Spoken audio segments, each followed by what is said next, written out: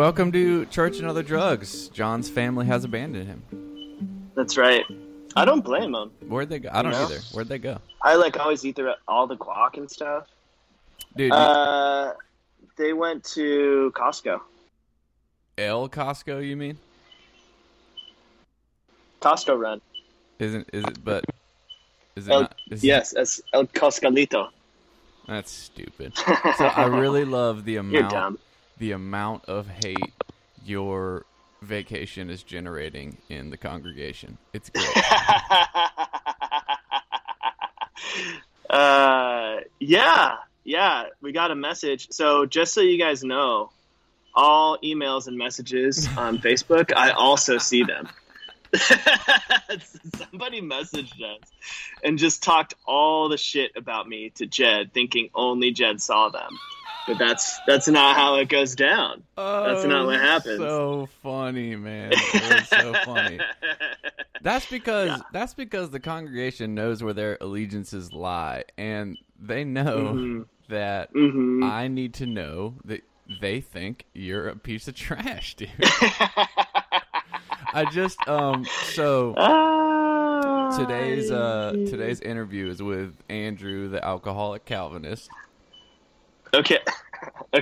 Yeah. Oh, good. Yeah. I think he's still pretty boy Andrew. Yeah, I think we stopped recording, but the last 10 minutes of our conversation was devoted to you. And what did he say? He was like, "Yeah, I wish I could just, go to Mexico. I'm just gonna go work there for a few months and like send a few emails and just print money."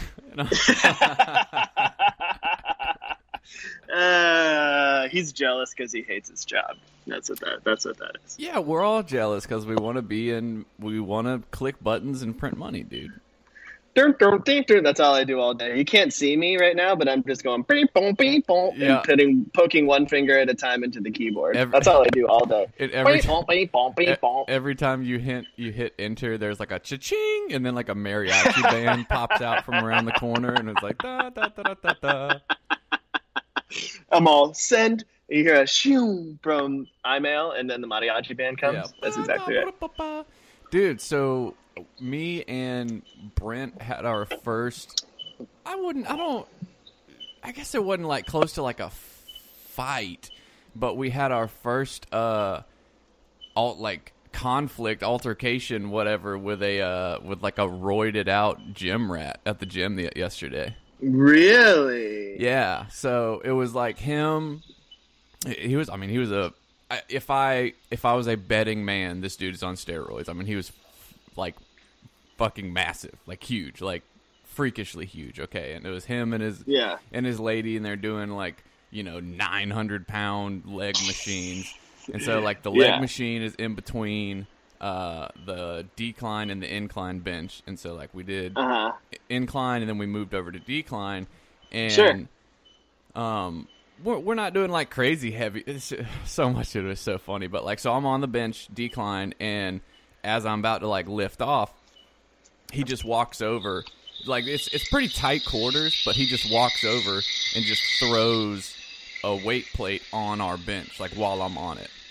Are you serious? Okay, so there we go. That's the correct answer. So I was just going to ask you. What the fuck? Yes, that is very poor gym etiquette, correct?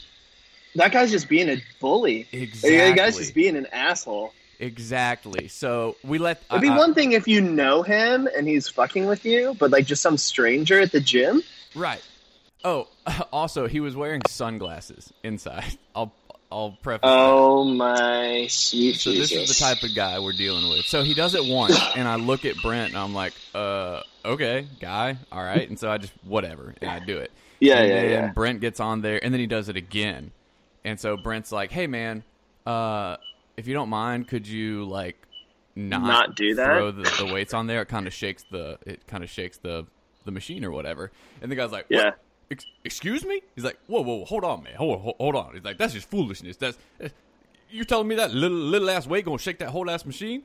And then he went into like, it was like, well, hey, man, it's just about respect. And he's like, well, you need to learn how to talk to people, man. And he's like, and maybe you should just be doing weight that you can handle. And so then he like turned it into like shitting Well, I on how much was, we're and then you benching. put more on it.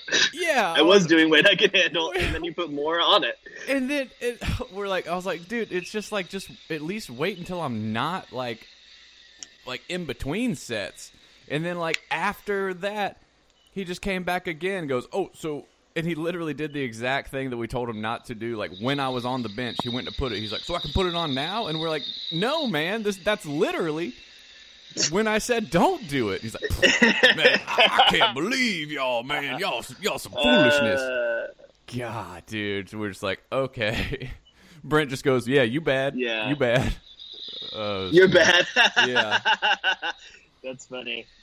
I got into it's super rare that happens, first of all. Like, first time it's happened to me. Yeah. Ever. Yeah. I got into an argument one time with this fucking tool bag. Anyway, he wasn't as douchey, it sounds like. But, like, I put my water bottle and something else, like, on the bench while I went and took a piss, right? Yeah. This was at Planet Fitness. It's so, like, I wanted to save the bench. Like, I'm in between sets. I'm going to pee. Totally. Right? That's a bench. That's how you save it. Yes. Right? Or like a towel. You put it on the bench itself. Yeah. You know? This guy moves my stuff. And then it's like, oh, sorry. I didn't know anybody was here. And I was like, bro, you literally had to pick my things up and move them to use the bench. Right. Like, sorry. Well, yeah. And I was like, can you just leave? Just go somewhere. Anyway. Yeah. I hate that, dude, because then you're like all angry. I know. Flustered. I wanted to go back and tell him, like, listen, guy, you may not know this, but we're both alcoholics, so, like, I'm going to be thinking about this until fucking next Wednesday, man. Like, you just, and of course, the whole, like, me and Brent would quit talking about it, and then one of us would be like, and another thing, like, this is, da-da-da-da-da, what he should have done. It's just like, dude, you just wrecked my headspace, you asshole, man. Oh, that sucks. That super sucks. Yep. That is dumb. Do you see movies while you're down there? Did you take your kids to The Lion King? I'm actually buying tickets. I'm multitasking, and I'm buying tickets on the interwebs right now to do that same thing. How does that work there? Is it shown in Spanish with subtitles? No, well, so that wouldn't work because only one of my kids is of the age they can read. Oh. But they there's one. It depends on the theater, but most theaters will play them in Spanish and English. It also kind of depends on the movie. So I've seen two. We've seen Toy Story 4 and the new Spider-Man while we were here, which was super fun, by the way. Spider-Man was fun. Have you seen that yet? I did. It was good. Yeah, it was fun. It was anyway. Fun. Yes, it was fun. They play it in English with Spanish subtitles. Oh. And then, depending on the movie, they might have a dubbed Spanish version as well. Like The Lion King, they have a dubbed Spanish version running too. Oh, that's cool. Yeah, well, let me know what you think. For sure. I will. Have you seen it? I have. The Lion King? I have. I've heard it got really not good reviews. I've seen a bunch of bad reviews for it. So yeah, and it's not bad by any means, but my expectations are lower. Yeah, that's good. Sure. I mean, you know how I feel about Beyonce, so there's that going into it. Well, I love Beyonce. So well, then you might and Donald Glover? I love Donald Glover. You know I love Donald Glover, but what I realized was how perfectly cast the original was as far as voices and how, like... yeah. I mean, just Timon and Pumbaa killed it. Best part of it. Hands down. I still cried when Mufasa died, so that's what I was going for. Also, so me and Kaylee and Adam went, and, of course I knew we went opening night. I knew there was going to be buku children there, like whatever. That's yeah, no problem. So, but there was this family on our row, and like maybe 15 minutes into it, they just start taking flash pictures. Shut up. Yeah, like... Is it like Asshole Week in Lafayette, Louisiana or something? Don't, especially with movies, dude, the people in Lafayette, Louisiana's movie etiquette is butt cheeks, dude. They don't know what they are doing. It's just, it boggles my mind, the lack of awareness. So, But no, so they do it once. Okay, fine. You know, a kid, maybe you pressed a button, you didn't, whatever. I can excuse once, okay? Right. And the thing was, it was like angled at us so that we are in the picture. So I want to see that picture real bad because our faces were great. So then about like 30 minutes later, it happens again, and Kaylee just goes, "Yo, quit it!" It just like screamed. Kaylee. It's so bad. Scream, dude. Like, at the child, he starts crying. At the child. No, they didn't know, but hell, there were no more pictures after that. I tell you what. But what, boy? I felt like I was in trouble. Like I sank down in my seat and I was like, "Oh, don't yell at me. I didn't do anything." God. So that was that's funny. Good times. Yeah, Good she don't times. play. What else has been going on? Just straight chilling, dog. Like working. I'm gonna go get a new tattoo. Yeah,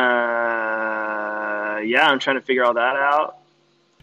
What are you going to get? I'm gonna get. So the Aztecs had elite warrior classes.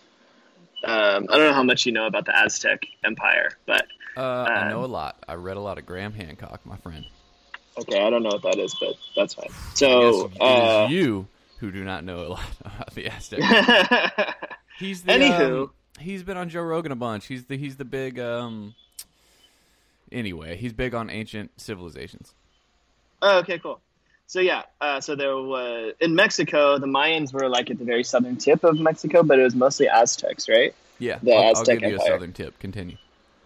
Gotcha. Just a tip. And so, anyway, the Aztecs had two very distinct like special forces, but they were like an elite caste of warrior. So like they got like in their society, they were venerated and all of that stuff. But you had to meet these certain criteria to be this special type of warrior. And there was the eagle warriors and the jaguar warriors. And you had to, their task, they were like the front lines in any battle. And their task was to capture enemies and bring them back. Like if you killed them, you were considered sloppy war. If you killed your enemy, you're supposed to capture them and bring them back to be sacrificed. Yeah. So, yeah. So I'm getting a giant jaguar warrior portrait on my arm parts. As an indication that has nothing to do with you, and you would in fact be the shit shoveler of the Aztec Empire. I'm assuming, because I'm hearing the explanation, and I'm just thinking, what does this have to do with John? He's certainly he's no warrior. And you're getting an inked representation of sacrifice to pagan gods. Cool deal. Yeah, cool, that's cool, right. Cool. Why don't listen? Why don't you just come on over to my gym and we can bench press a little bit? Yeah, I'm gonna sling my weights on you. I'm gonna put all the weights on your shit. That's cool.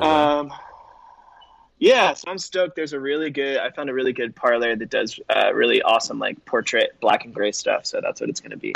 I'll post pics when it's done. What if like that verse that's talking about better to like gouge your eye out and all that, and better to enter into life maimed than die. You know what I'm talking about? Sure. Like better to gouge your eye out than to lust, or to cut your hand off. Oh yeah. What if for sure. What if when you get to heaven, they're all like, "Oh, like you're cool, but like that arm, sorry, bro, it can't come in." But it's just a tattoo. I know, but like the dude that did it totally did it with spiritual ink, so it's eternal. I'm fucked then. I'm gonna have to get like all kinds of arms and legs and shit chopped off. I'm done. Yeah, my feet be sinning 24/7. No, I'm saying I'd be telling people I run miles, but I run like 2 feet. 2 foots. 2 footses. 2 footses. How much longer are you gonna be in? Humana. We have like, like only 3 more weeks. Aww. I know. It's gonna be like I'm gonna be ready to go. When I first got here, for the first like 3 weeks or a month, I was like, "Oh, we're gonna move here for sure. Like we're just gonna move." And now I'm like, "No, I'm gonna be ready to get back home." Yeah. That's It's like 2 months is like the perfect amount of time. Yeah. It is gonna like rip my heart out to leave here at the same time. Like I love it, and a big part of coming here for me was like reclaiming my part of my culture. Because my Mexican family is so whitewashed. It's been a big part. So it's been a life-changing trip for sure. What percentage are you? Half. You're straight up half? Oh yeah. Where's your family from? My grandma's side of the family's from Baja. I don't know where my grandfather's side of the family was from. I don't know. He was a raging alcoholic, and my grandma left him when like really, really early, right? Like took all the kids and left. But my grandmother was born in the United States. My great grandparents were born in Baja. Okay. Yeah. So both my grandparents were Mexican, which makes my mom full Mexican, Abby, and my dad's like white bread Irish boy. So. Nice. Yeah, that's pretty cool. So mission accomplished then. I think so. I've learned a lot. I'm gonna go back to school and get fluent in Spanish. My Spanish is like mediocre. So there's again, there's no way to say that this wasn't like a life-changing trip for me. Yeah, it's really been cool. Yeah. Very cool. Well. Yeah, dog. Oh, so quick plug, my favorite shirt I've made so far, the Area 51 raid.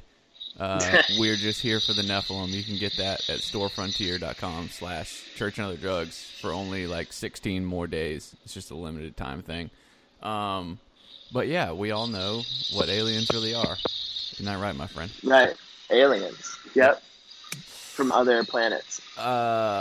Yeah, send us an email, churchandthedrugs@gmail.com, patreon.com/churchandthedrugs. Ben Pelfrey's the new Patreon.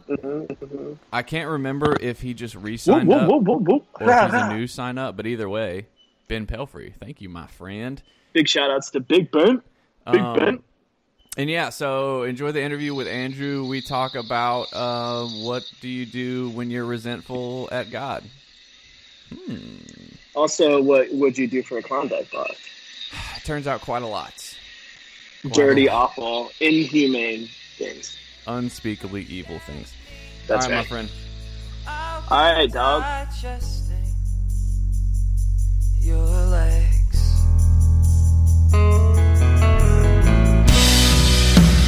I can hardly see what's in front of me.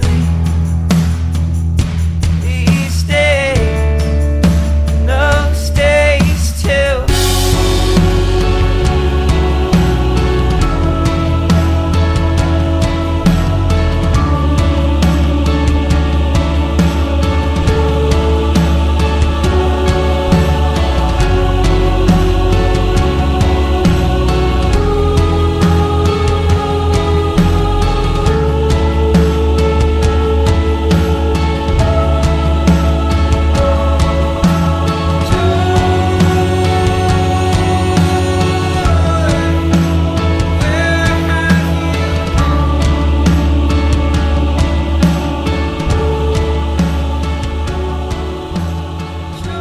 Yeah, what's been going on? Nah, not a whole lot. I mean, how long has it been since last we talked? I feel like it's been like a year. I don't think that's right. Crazy. That'll be crazy. That's not true. Maybe 6 months? Yeah, I think it's probably been every bit of 6 months. Yeah. A lot's gone on in the past 6 months. Give me your update on any big things that have happened with your faith. Any new developments besides the fact that as an old man you look like I look like Josh Brolin, dude. Yes, you straight up do. Which is I did that face app thing that ages your face. And I look shockingly like Josh Brolin. It's kind of interesting. I guess that's a good thing. That is a good thing. For sure. I wonder I wish there's no possible way that I'll keep that picture, but it'd be really interesting to see how accurate it's going to be. It's probably pretty accurate. That face AI stuff is pretty weird. Let's see. Faith updates. God, I hate to say that it's like the same. It's not the same. It's still, I've kind of just this season, we'll use that. This season, I've just been deciding to just believe, to just have faith. I keep getting, I guess I've been wondering if God has or has not been leading me to be on or be off of antidepressants. So I guess that's been the big subject of this past 6 or 8 months. Where has God been with my depression? Why I feel like he's being distant, or if it's me and I need to change things. I just got, after like repeated stuff, I just got a book on like Christian meditation that Dan Koch sent to me. So I'm kind of reading through that. It's kind of just like prayer and meditation for dummies in a Christian way. It was like written in 1766 or something. So that's pretty interesting. That's awesome. How is that going? Like, I mean, what is? How does? I mean, are you meditating on a daily basis? So here's the thing, man. No, I'm so bad at it. It's one of those things where I have no excuse. I just get distracted, man. I'm distracted by my phone a lot. I'm distracted by my own thoughts. I think it is a newer, and you can tell me if this is a cop-out or not, but I have found a meditative state I've gotten into where I listen to my like orchestral classical music and I paint and draw, and I've been really churning out some art lately, which is cool.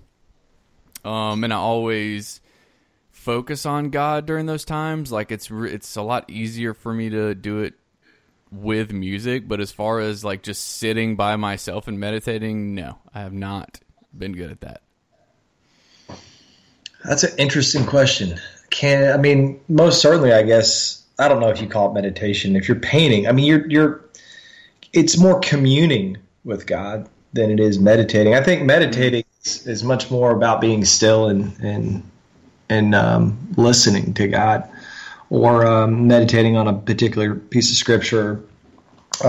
Yeah, that's what this book, that's like the first thing that it tells you to do is just read like pray and then read a very, very short excerpt of scripture and then just meditate on it. Like sit in stillness and like pray on that and ask things to be revealed. I should do that myself. I mean, I do, but I'm a lot of times I meditate on my breath. It's much more of a mental health thing. My Christian meditation, and I won't call it that, it's more prayer, and then it's me being still and trying to commune with God in the same way, not painting, but just being still, and is most certainly effective.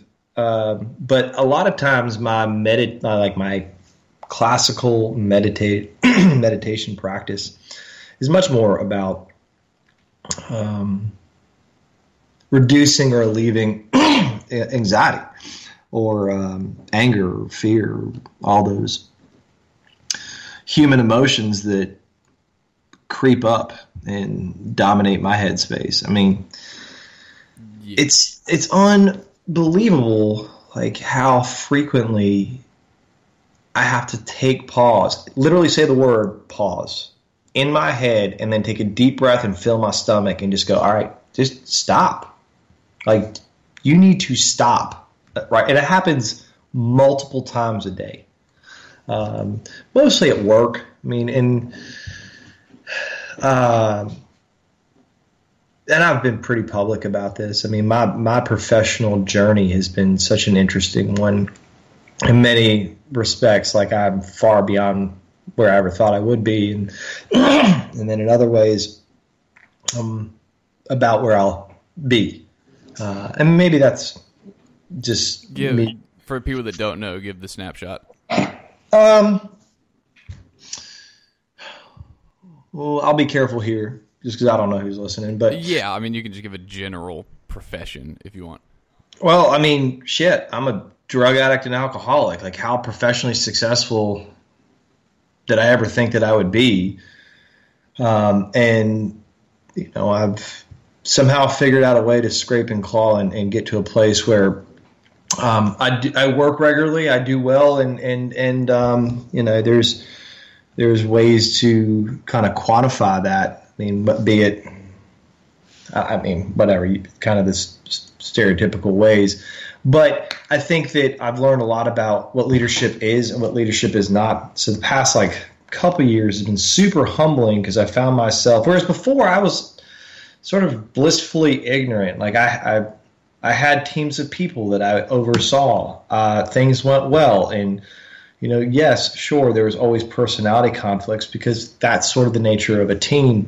But in many respects, there was nothing so egregious that it would cause like any room for true concern. As responsibility grows, and you know, you start interacting with various levels of leadership above you, you know, you have to learn to adapt to your audience. And I am many things, but I am being brevity is not my strong suit.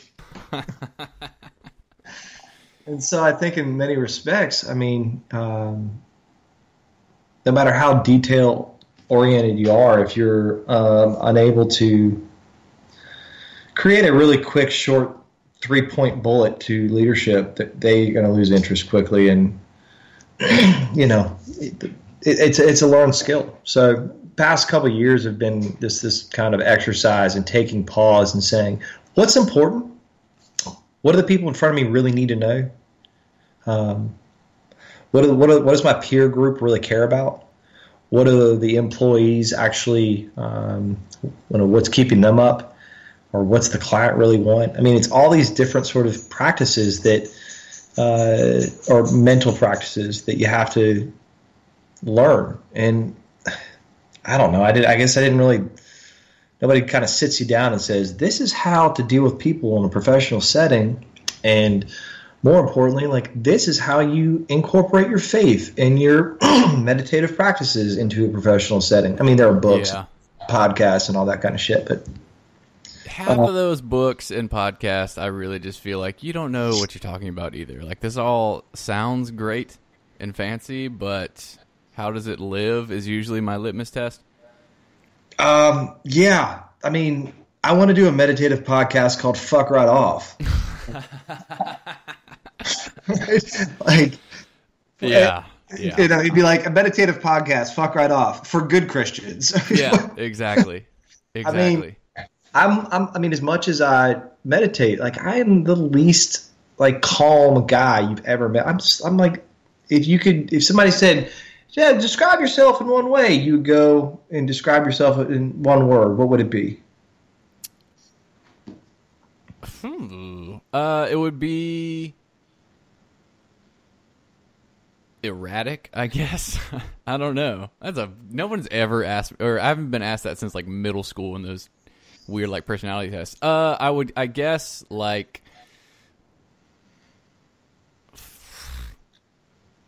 adjectives fail me, Andrew. Aloof a little bit. I don't know. Sarcastic is probably sarcastic. All of those things would probably. Yeah. But I think that anybody that knows me would say intense. Like, I've never escaped that adjective, no matter how many times. Either that or long-winded. It's true. I do feel like I'm in trouble doing this interview. I feel like I've been called into an office of some kind, and I need to apologize for something. So whatever I did, I'm sorry, man. With me? Yeah. Yep. That's terrific. Okay, terrific. You and I were chatting, I guess, I don't know, was it last week or the week before? Like, what are we going to talk about? And did you have any ideas? Because I did. And I kind of liked that idea. Yeah, because the idea we came up with was, or you came up with rather, was what do you do, or resentment toward God, or what do you do when you're resentful toward God? which I can relate to. Lately with me, I guess how that's a prime topic is that I have been resentful at God for not having peace and contentment. I've like anxiety and even like cravings have been coming. I guess not cravings, but the obsession to use and stuff has been popping back up. Like just, I have not been able to achieve that spiritual, supernatural sense of just like peace and calm and contentment here lately. And I get angry, like, especially when, and I think I've already talked about this, but when I feel like I am doing God's will, I'm in a place, I'm helping people, and yet I feel like I really need some help that I'm not getting. Does that make sense? No, it totally does. So I don't even know. I'm trying to empathize. So I'm putting myself, I'm becoming JP right now. How do I become you? Yeah, I mean, I guess this is an innocent question. It's not intended to imply anything. But in an effort to be selfless, are you doing it selfishly? Like, let me say it differently. Like, are you doing it to serve God with the expectation of something in return, or are you doing it to help others with the hope that in so doing you will be granted some level of peace? Or are you doing it to obey? Or are you doing it because you seek to get outside of yourself, and in so doing, like that last little bit you're holding on to because you're like, well, I'm going to do this, and then I'm going to walk away, and I'm going to feel like a better person. And you're not getting that because it's secretly or subconsciously selfishly motivated. Well, what's interesting, that's, probably a mix of all. So, and I kind of, this kind of happened today, where this morning, resentment, irritation, irritability, feelings of like, fuck this, we're at a very, very peak level. And then I went into a session with someone, and I just fully dived in. And it's like when I'm in the moment and doing that work, when I'm like working with someone else, and I can just turn off and really actually focus on them. It's like I'll go into like a fugue state where like, oh yeah, absolutely, this is the ticket. I'm not thinking about myself. And it's only the drives home or afterward when I'm focusing on myself that I'm like, that I start looking at the negatives of it, or I feel like, yeah, I am doing a good thing. So it's weird. It's like in the moment, no, I wouldn't say it's selfish. I wouldn't say I'm doing it for any sort of motivation. I guess out of the moment, there is a certain sense of, I'm doing this, therefore I deserve this. But I will say obeying is also a huge motivation. Like the line that comes to mind is, that, well done, my good and faithful servant. Like I do want to get to heaven, the afterlife, the other side, whatever's next, and have, God, Jesus be like, you did a really good job, man. Thank you. You know what I mean? So time out. Yeah. Hard pause. Yep. How does someone get to heaven? I don't even know anymore. Let me ask you this. Can you earn enough through? No. Yeah. Because by grace alone, through faith alone. Yes. Right. I mean, Ephesians 2:8. By grace you have been saved through faith. And this is not your own doing. It's the gift of God. I mean, this is grace alone, faith alone, right? You cannot earn your way to heaven. And, I mean, we started off this conversation with me asking, like, where you are in your season, where you are in your faith. I'll tell you, for me, man, and this happens some regularity, I go through these seasons where I fixate on something, right? Some theological, doctrinal question that I cannot, I have the answer.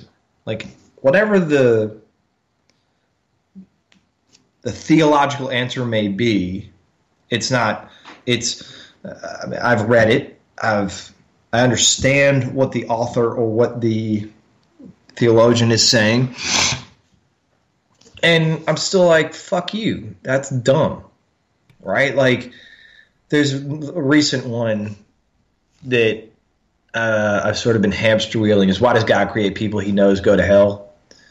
And like, I get it. I do. I really do. I mean, we're here to honor and glory God, and really, like, it's really hinges on this concept of free will. Like, and then you go back to the predestination thing. We've talked all about that. Like, I don't want to spend the whole podcast going through all that, but like, how does predestination and the doctrine of election and, kind of play into this? And yeah, just because God knows everything that's going to happen and he foreknew, he still gives the gift of free will. And now we're back at the whole concept of we obeying because that's the choice. That's what we've chosen to do. And then the counter question to all that is, if we're really being called by him and we're answering his call, are we actually doing so freely? And it's such a, at some point you become such a mind fuck that you're like, it stops being. It's already a mind fuck. Just, because everything you said, there's 1,000 questions for each of those things. Yeah. And then, and I mean, I was, Do you believe in a literal hell? Do I believe in a literal hell? Yeah. I mean, okay. I believe in the biblical hell. Yeah. I mean, now, you know what? Ooh, that was barbed. Yeah, I believe in the biblical hell.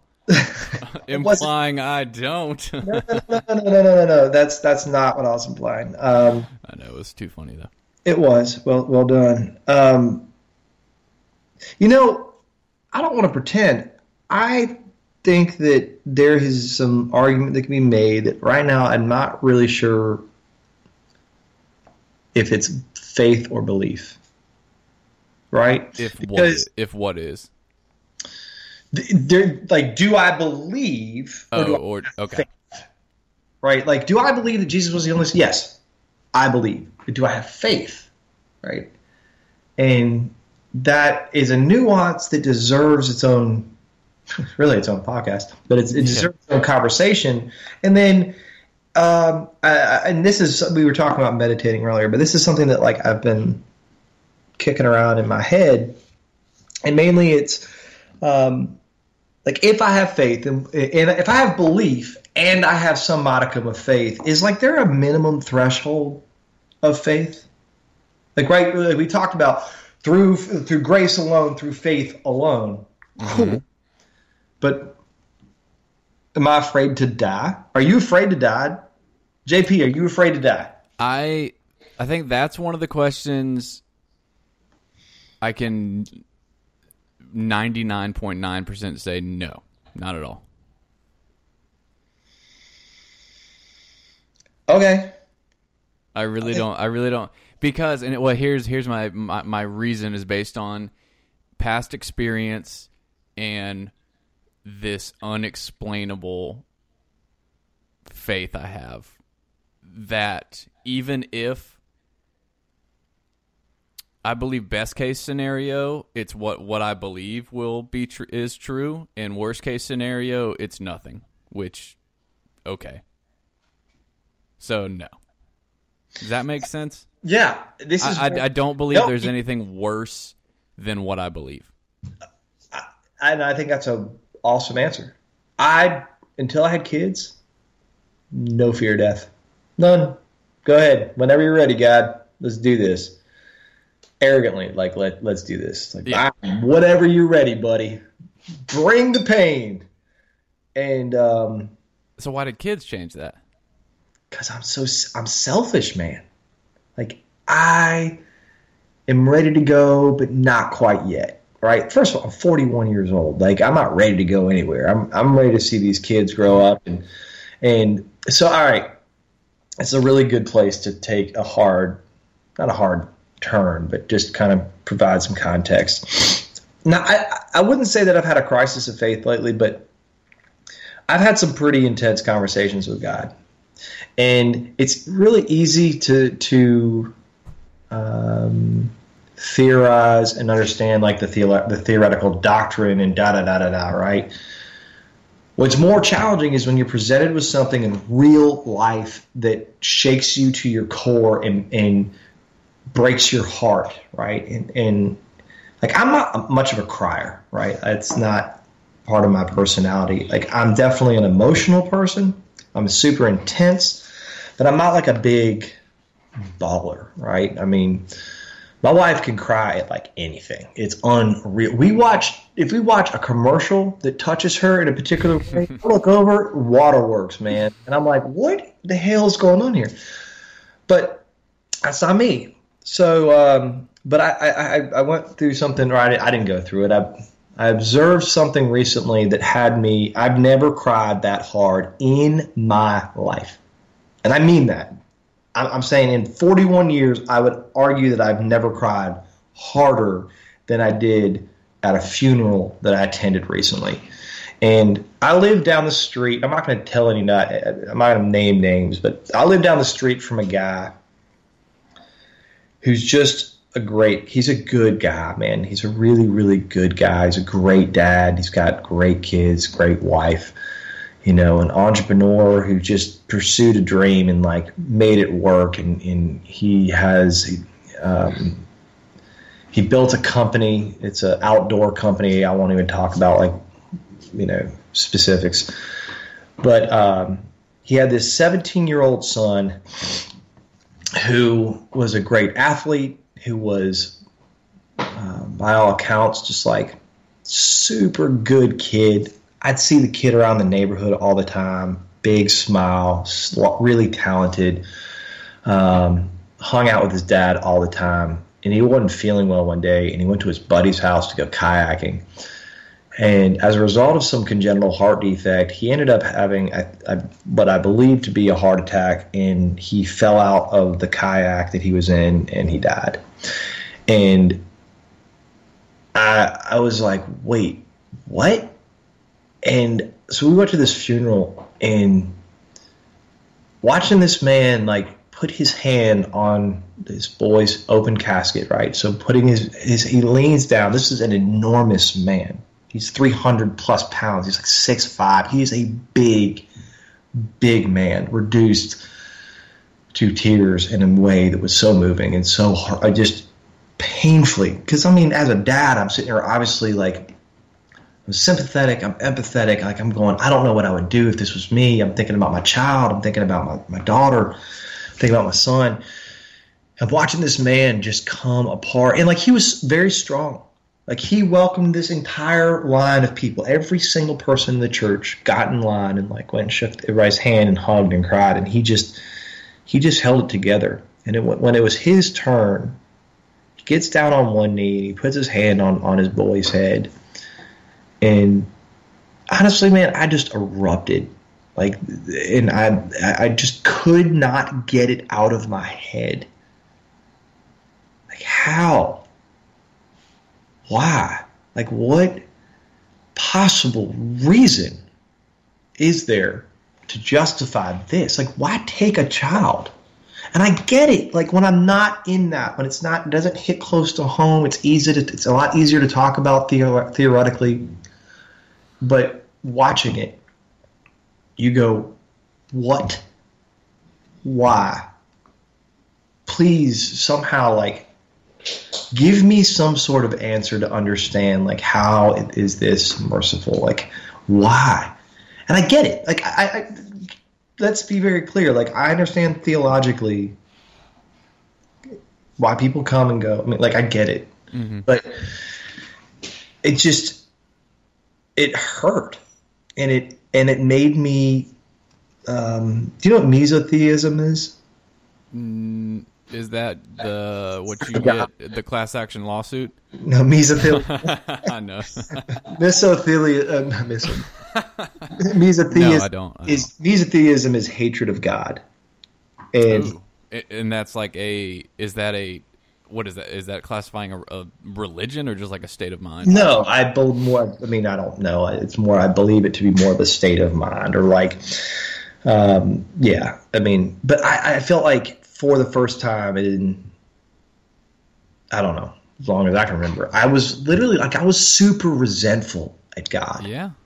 And I mean, cussing God, like, you know, to offend the listeners, but like I was literally like walking. I'd go out for a run or on my bike, and I would just be like, "Fuck you, man! If you ever take my son, fuck you." Like I get it, you're God, you can strike me down, and you're big bad, whatever. But you ever take my son, and like it's on, like I'm gonna do anything. Yeah, yeah. But I was just so. I had so much pain for this situation. Like I was so resentful for this man. And yet this man was just like, he has been a beacon. He has been a, I've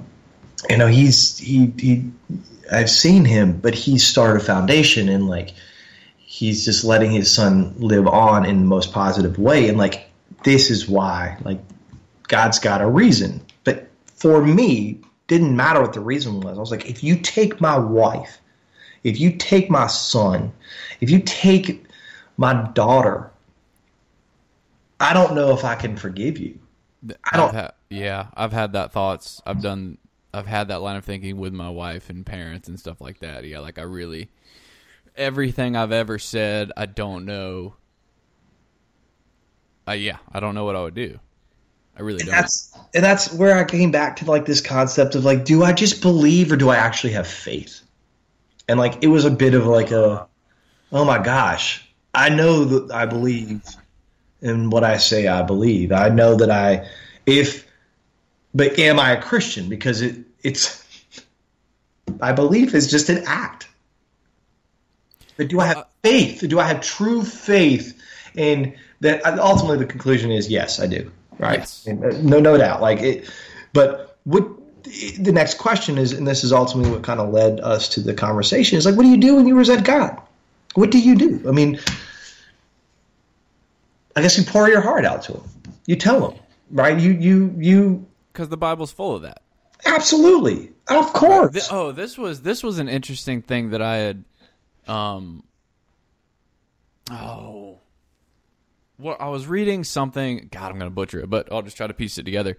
I was reading something about worship and just basically about how like the people in the Bible's relationship with God was seemingly really different than this whole like Americanized personal relationship thing, where like if you really look at it, so much in the scriptures people are pissed or lamenting or sad or upset or feeling distant, mainly operating on this whole, like, just pure faith, really. I mean, it's really like, hey, this sucks, but you're God, so I'm just going to believe and, like, asking you to help, but where are you at?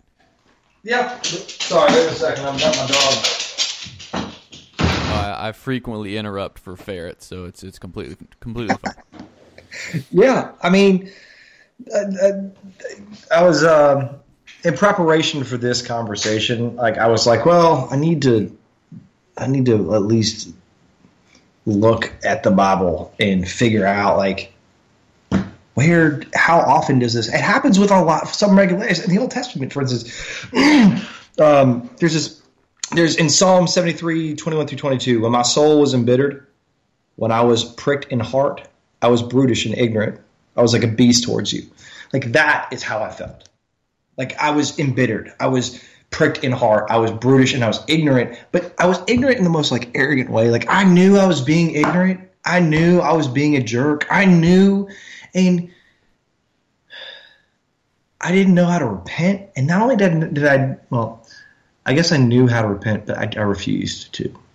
Yeah. And it started to lead me down this like sort of path of like, Andrew, if you're committed, if like you are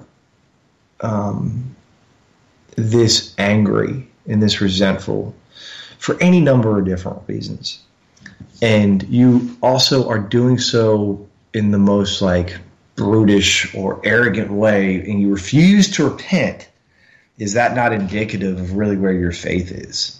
So that's where it went back to the belief versus faith thing. And I was like, well, you know what, man? I ain't the only one. Yeah. I'm just, in you know, the Bible, Job's got, you know, he was confused and angry and full of pain, et cetera, et cetera. And I mean, David wrote about it, and I mean, there's plenty of examples. And not that I am a biblical character, I'm not.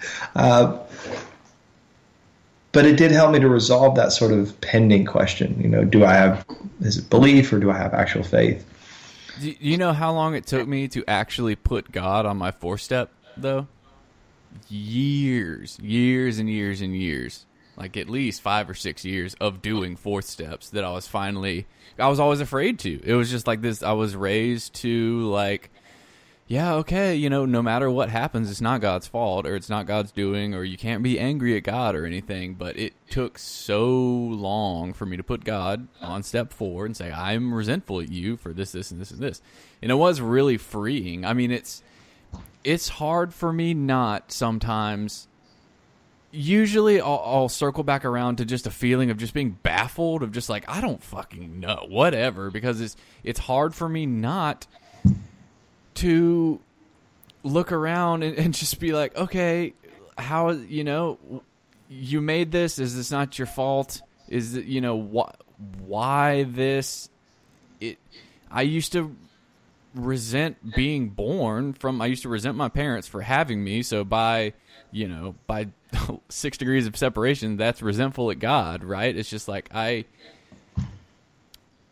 feeling stuck in situations that I didn't have a choice in and just not understanding. I mean, it's the most simple question of all, just not understanding why there is pain and suffering, why it still is continuing, why, like, how long, like, another of my favorite Bible verse, like, how long, O Lord, are we just going to, do we have to put up with this shit before you do something about it? Or, you know, obviously you are doing something about it. But yeah, like, sometimes I'm jealous of people, maybe not jealous, but I'm happy for people that sort of like come from a place of being resentful at God, because it's like when they finally come around, it seems like they've gotten that out of the way, whereas me, it was like I was too damn scared to even come close to blaming Almighty God for anything. You know what I mean? For I guess it comes back to fear of him, quote, doing something worse to me or something. I don't know where that fear came from. I guess it was just like a reverence or something. But yeah, what's kind of, I think it's because, have you talked to a lot of people that have been through situations like that, the situations that you look at and just get unreal angry, or like, how the hell are you dealing with that situation? Like, have you actually been able to speak to people like that? Oh, well, yeah, absolutely. Yeah, and it seems like more often than not, it seems like they're just given some sort of like supernatural coping ability. That's exact. So there's a guy. All right. I'll be careful here, but there's a guy who I know that immediately comes to mind, and he never, ever, I've never see this individual get rattled. And on one hand, I'm like, you fake motherfucker, I bet you'll get rattled if I punch you in the dick hole, which is super Christian. But on the other side, like that like manifestation of immaturity or whatever it might be is just pure jealousy. Like, I would love, even if he does feel frustration, anger, resentment, anxiety, self-doubt, whatever it may be, I would love to have the ability to appear like nothing phases me. I'm the exact opposite of that. Like, I'm always in my head, which is, you know, one of the smartest things I was told in early sobriety is I should not be allowed to walk around in my mind unescorted. And, that's good. And I think that it's one of the things that's indicative of somebody's like level of sobriety. I mean, and I'm sure there are many people that are going to disagree with this, and it's okay if you do. I don't really fucking care. The reality is, I'm going to come right out and say, like, I'm crazy. I'm way less crazy than I used to be, but like I have a fire inside of me that manifests itself, and left unchecked, will run riot, man. And but for the relationship that I have with God and some of the practices, and obviously working the steps, working with others, calling my sponsor every day, going to meetings, actively participating in mine and others' sobriety is a part of it. But I would say the most important part of it is the active participation in a relationship with Christ. And I see this individual like never sweat under pressure, and I'm jealous of that. And I have to stop and go, Andrew, like that's not who you are, and it's not. You can't. God's got a plan for you, man, and like you thinking that God's not good, or that He's not in control, or He's not trustworthy because He's not giving you what you want, or whatever. Like this is your ism, man. This is just. And I think earlier in the podcast, I was talking about this simple exercise of taking, quite literally in my mind, saying the word pause and taking a deep breath and just being like, look, none of this matters. I have to do that a lot. And I have to do that a lot because left to my own devices, the second I get out of God's will, the second I focus on what I want, or I allow myself to play the victim, or allow myself whatever, like I react. And what I've learned to do is just sort of take pause and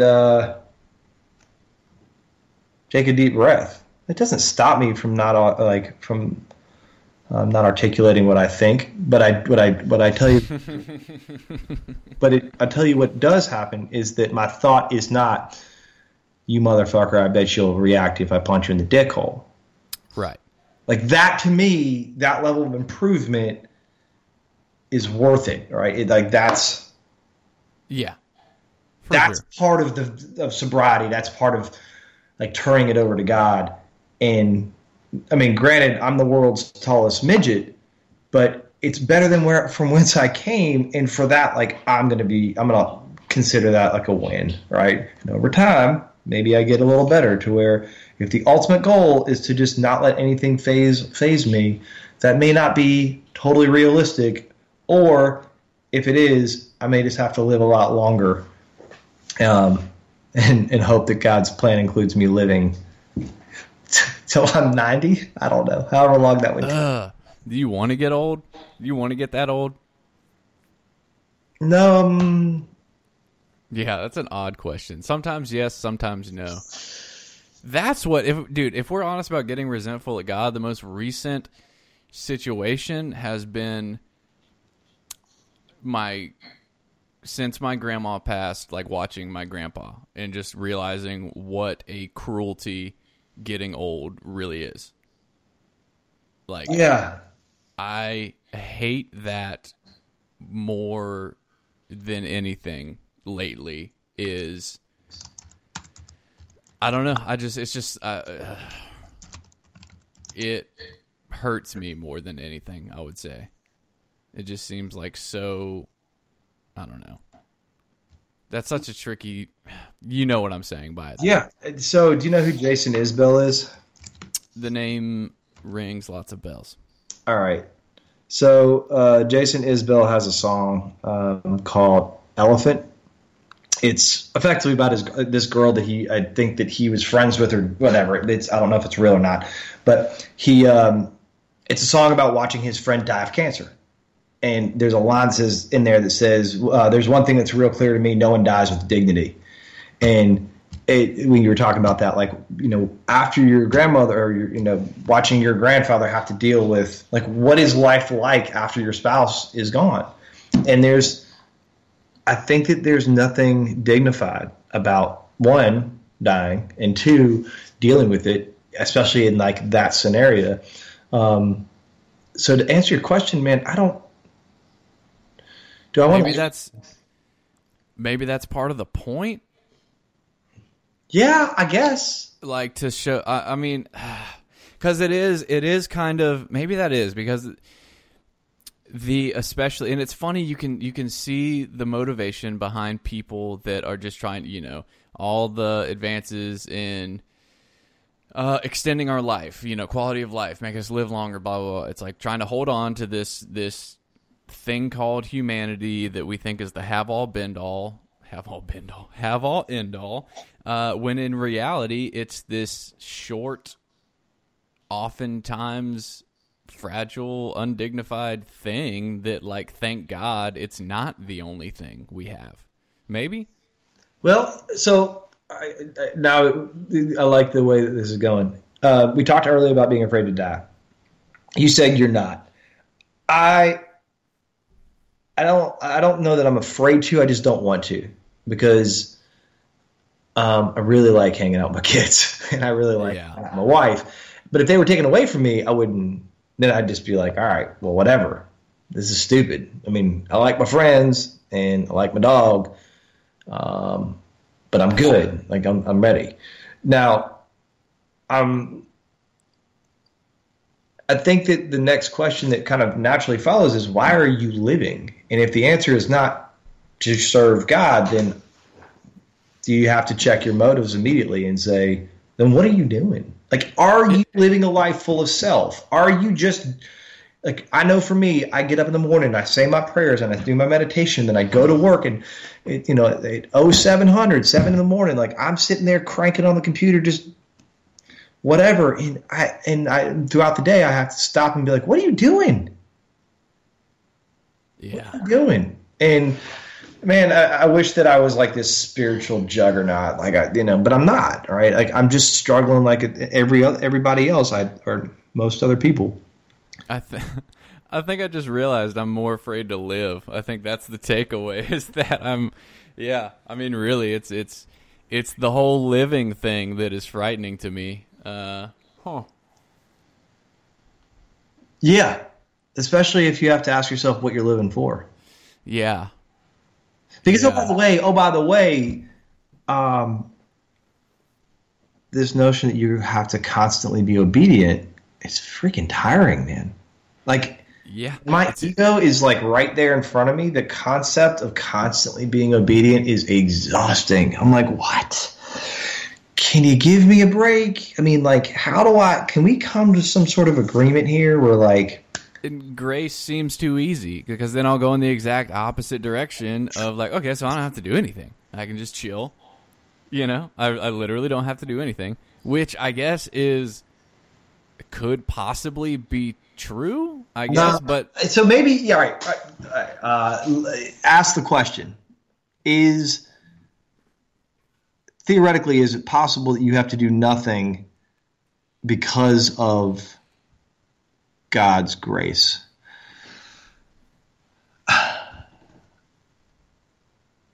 Yeah, theoretically, the answer is yes. However, the fruits of the Spirit, I don't think that. No, I don't think that. Well, so that's what I'm talking about, though. So that when I say, like, that's a better reframing of what I was saying, where, like, I'm doing because good works do produce good fruit, right? So there is that might be one of the dichotomies, like, I'm struggling with, is that maybe I'm just ungrateful. I mean, I feel like I'm doing good stuff, therefore shouldn't good things also come of it? And maybe I'm just not focusing on gratitude. I'm being impatient, and I'm looking at the wrong sort of, quote, good fruits. Maybe I'm just broke, and that's annoying. Oh, maybe there's real simple answers to all these things. Because I really came to the realization, I was like, would making more money solve the problems that I'm experiencing? And of course, the answer is no. It's not that. So I'm just, I don't know. Pull something from that. No, there's so much to pull from it, because I hate the concept of being like this, like, self-righteous Christian that doesn't acknowledge that,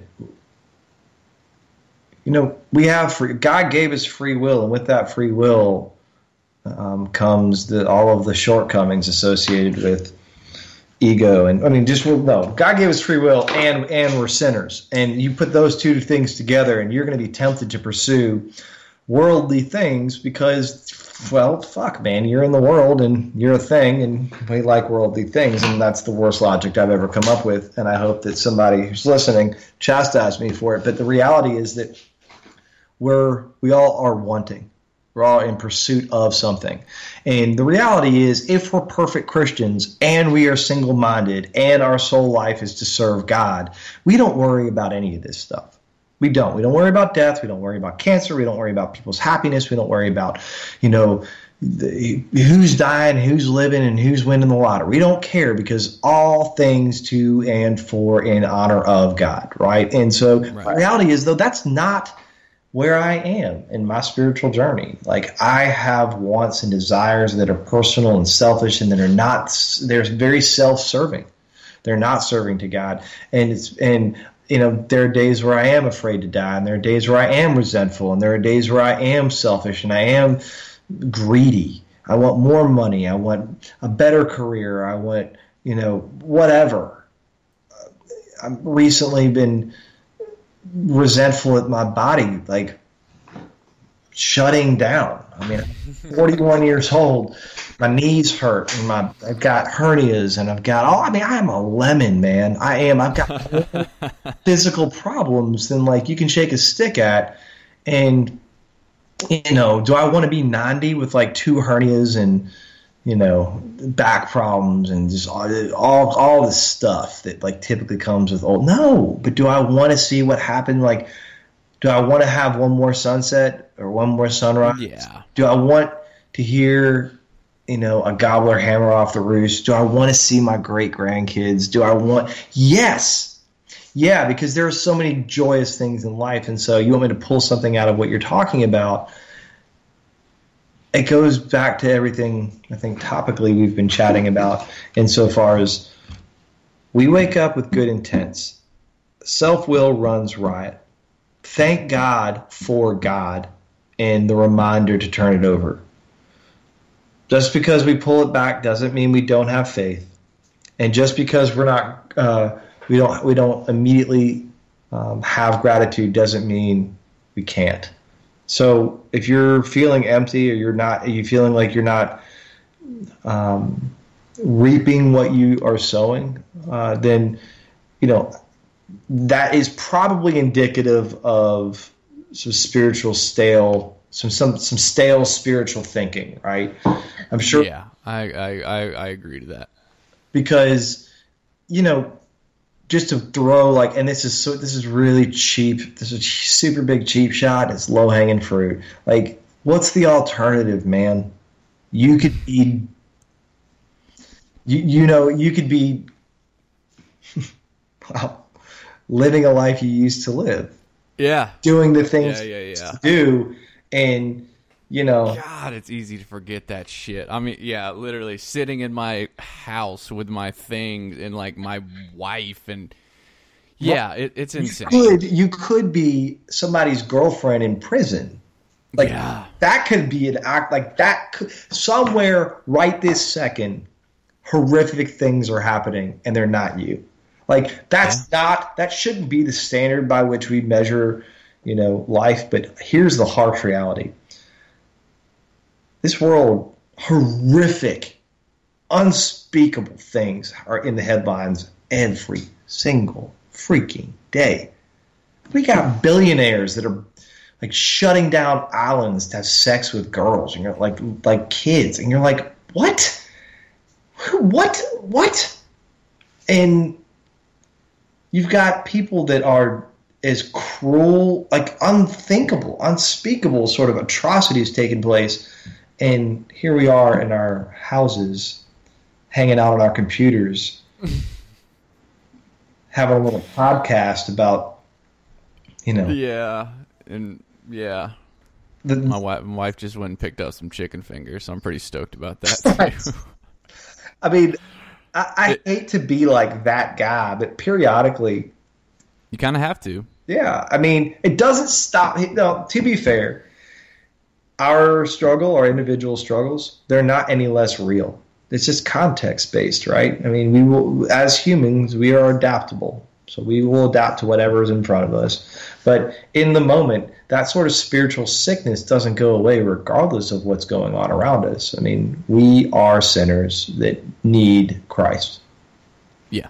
And when we don't have him front and center, we are left unfulfilled. And I also have a disease and the devil convincing me that I don't need that shit in my life. I don't need to turn it over to God. Like, stop being such a pussy and suck it up. Like, that is how my brain actually works. Oh, God. I think I literally said that to myself like yesterday. And I don't know, man. Ego's a motherfucker. It really is. Yeah. And most importantly, entitlement is a motherfucker. And there's... I think that I can speak for me. There's an overwhelming amount of like self-righteous entitlement because of any number of different reasons and then the other side of that is like the inferiority complex where I'm like, you're such a fucking bitch, bitter. Like, nobody beats me up more than me. It's true. It's true, man. It is very true. I think that's a good spot to wrap it. I think that's as close to a neatly tied bow as we'll get before going off on another hour. Okay, man. Well, I got to tell you, I love doing these things with you. And we should probably just talk on the phone periodically. Yes. That is a thing that exists. Absolutely. Man, you do good work, JP. And I like your podcast.